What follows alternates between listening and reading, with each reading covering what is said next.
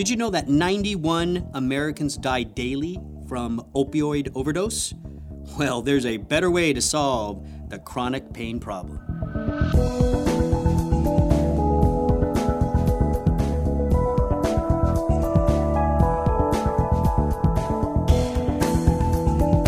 Solving the chronic pain problem. We're going to talk about that today. Yes. Dr. Crystal, 91 Americans die daily. It's so sad. It's crazy. It's a big problem, but I think that we're finally making some headway. Recently in the news, it looks like China may be classifying fentanyl as a controlled substance. Yeah. And so we do have a lot of that coming in to America, along with, the doctors prescriptions overprescribing and stuff, the pill mills. Well, and one of the other things that we see too is because it's actually a little harder now to get the prescription. Yeah. Is people that are dealing with the dependency are moving to heroin on the streets. That's true. Definitely a big problem. I think what's probably more important for us to really focus on and talk about is there is a better way, right? Most people are prescribed these dangerous drugs for chronic pain. These drugs were never meant to be prescribed for chronic pain. Yeah. They're for acute pain. Right. As a matter of fact, all of the studies, they were only used for 3 or 4 weeks. Wow. And people are getting refill after refill after refill. Where do you think all of this got started? Like, why have doctors become so, easily or be inclined to prescribe these drugs? Well, I think the intentions are good in many cases. I mean, what do you say to someone that comes in and they are suffering? Yeah. So I think the idea is that you don't want to see someone suffers. Yeah. Someone shouldn't have to. Well, I think that's true, and I think it goes. I could take it another step further because in my own experience in residency, the belief was that no one should ever be in pain. Oh. Pain was something that would diminish outcome. It would keep people in the hospital longer. Yeah. So we were taught that was, if someone's in pain, you're not doing your job. Well, I'll tell you, when I delivered my son, and I had a C-section, afterwards, they were like really... They wanted you to have the drugs, didn't they? They wanted me to have the painkillers, and I turned it down, and they actually sent the pharmacist up to my room to talk to me, to kind of have a little persuade conversation. You, that's okay. Persuade me, you really should consider it, and some people, here's the problem. These opioids target reward centers in the brain. Yeah. So for many people, that's where it makes them feel really good. And then they want more of that reward Exactly. or more of that, and that's where the dependency kind of begins. Exactly. I had an experience with my tooth. Oh. I had a tooth extracted. Didn't I tell you No. that? Oh, yeah. So I had a tooth extracted, and the first thing, well, I wasn't even out of the chair yet, and he was handing me a prescription for Percocet, which is one of the opioids, and I didn't fulfill. I just stuck with high dose ibuprofen, and that worked for me. I'm not saying that if you're in a situation where you need an opioid, that's fine, but it should be something that's managing the pain in an acute setting. And short-term use. It's not part of your long-term strategy. Yeah. So some people are dealing with chronic pain. What are they? Yeah. What should they do? Well, and so just like I said at the get-go, we do have, I think, a better way to solve this problem. So and this is a great example of why I love natural medicine. Right? Yeah. There's no doubt conventional allopathic medicine, great for acute things. Yeah. If I'm having a heart attack, I don't want I don't want curcumin. No.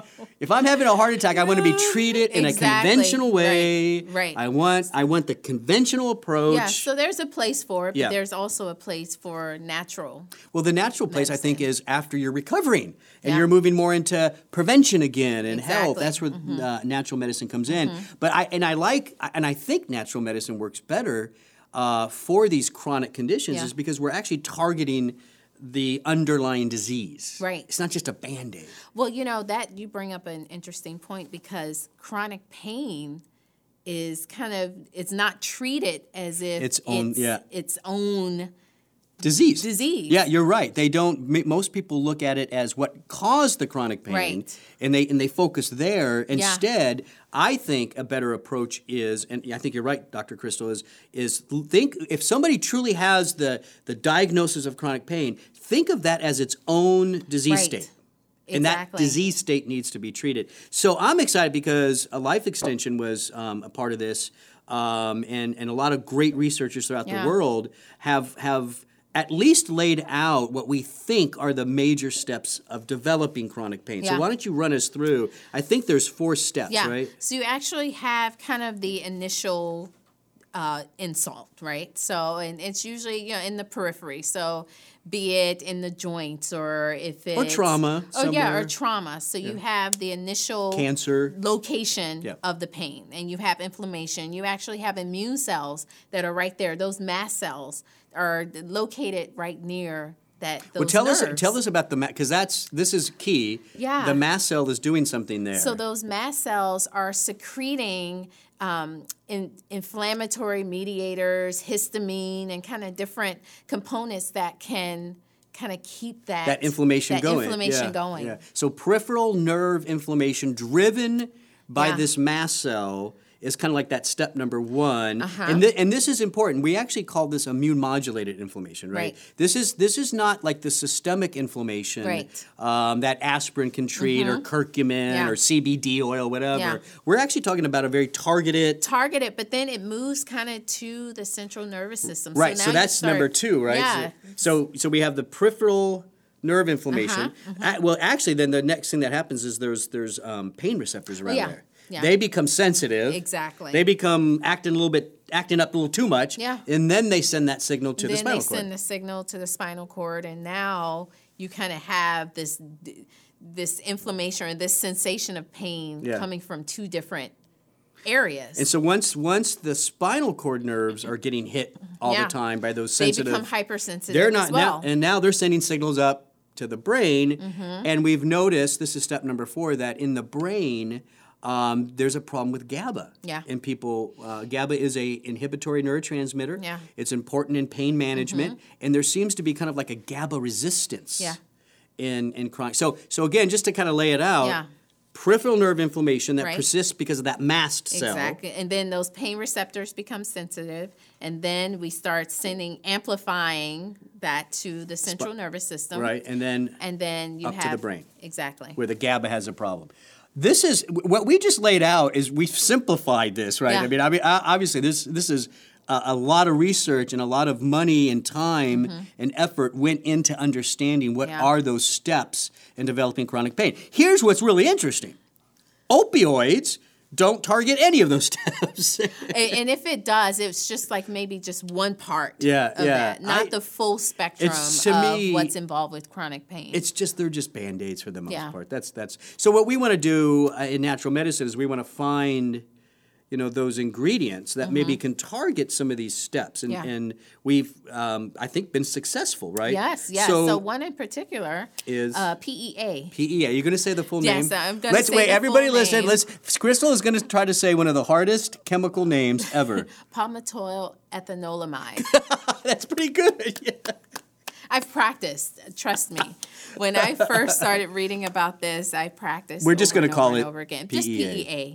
Yeah. Tell us what it is. PEA is a fatty acid, so it's a fat made naturally in the body. You can find it in small amounts in egg and in milk, but it's one that we make in the body, and it helps to target those mast cells from releasing those inflammatory mediators. Step number 1. So PEA is targeting step number 1 in developing chronic pain. And it's working in the periphery. Yeah. So that's the beautiful part about it. Right. So it's helping to target that localized inflammation. And that's what you just said there is important. That localized mast cell driven inflammation is what it's so something like curcumin, which is great for inflammation, is not necessarily targeting this mast cell. Exactly. The CBDs are not necessarily targeting these.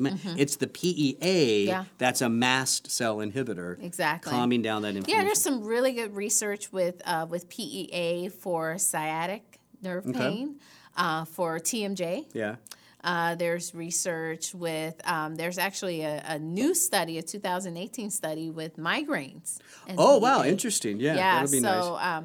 And you know, they're using doses. One study, I think the sciatic nerve pain was looking at about 300 to 600 milligrams. The migraine study was looking at 1,200 milligrams. So you kind of have there's a range there for sure, from, you know, really about 600 to 1,200 milligrams you know, and of PEA. That makes sense, too, when you think about it's targeting those. Everybody's genetically different. Yeah. I might have some more robust mast cells than you do, right? Yeah. So if I get an injury and I'm prone to develop that chronic pain, maybe my peripheral nerve inflammation is greater than, say, yours. Exactly. So maybe I need a higher dose of PEA, Exactly. maybe you need less. Wasn't there a study, though, of about 600? Yeah, over 600. I actually have it here. So over 600 subjects. This was published in Clinical and Therapeutic Research, that journal. And they had sciatic nerve pain, 300 or 600 milligrams over a 3-week period.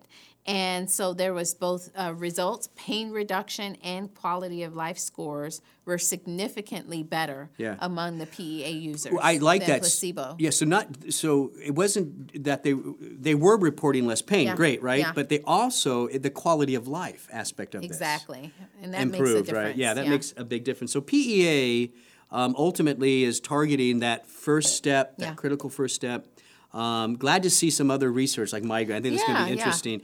But what about the central nervous system? What about that GABA resistance? So Hinokiol. I don't think anybody's ever heard of Hinokiol. Hinokiol, it actually comes from magnolia tree. Yeah, okay. And I had a beautiful magnolia tree in our yard growing up. So nice. This bring back memories. Yeah, it brought back memories. But Hinokiol specifically helps to bind those GABA receptors in the brain. Yeah, I think so. What and this is an important point. Hinokiol is not really increasing GABA production.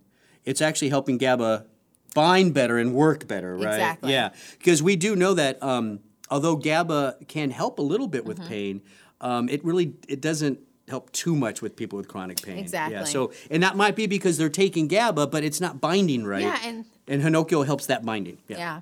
That's great. Now, what we've done is we've taken the PEA and we've combined it with the Hinokiol, and we do think this is a better way to solve the chronic pain problem. Yeah. Yeah, I think it's one option, you know, of very little options that's out there right now. Right. And it's a good one because, again, going back to the idea that we're recognizing those steps of chronic pain development. We're looking at those steps as its own disease process. Exactly. And we're then targeting those steps. Step number 1 with the PEA. Yeah. And then step number 4, the GABA resistance. Exactly. Step number 4. So working in the periphery and in the central nervous system. Yeah, that's the Hinokiol. Yeah. So I do think hopefully this is encouraging for some people. Yeah, I hope so. That there very well could be a better way. Yeah. Yeah. So I want to thank everybody for listening today. Yes. And watching. And until next time.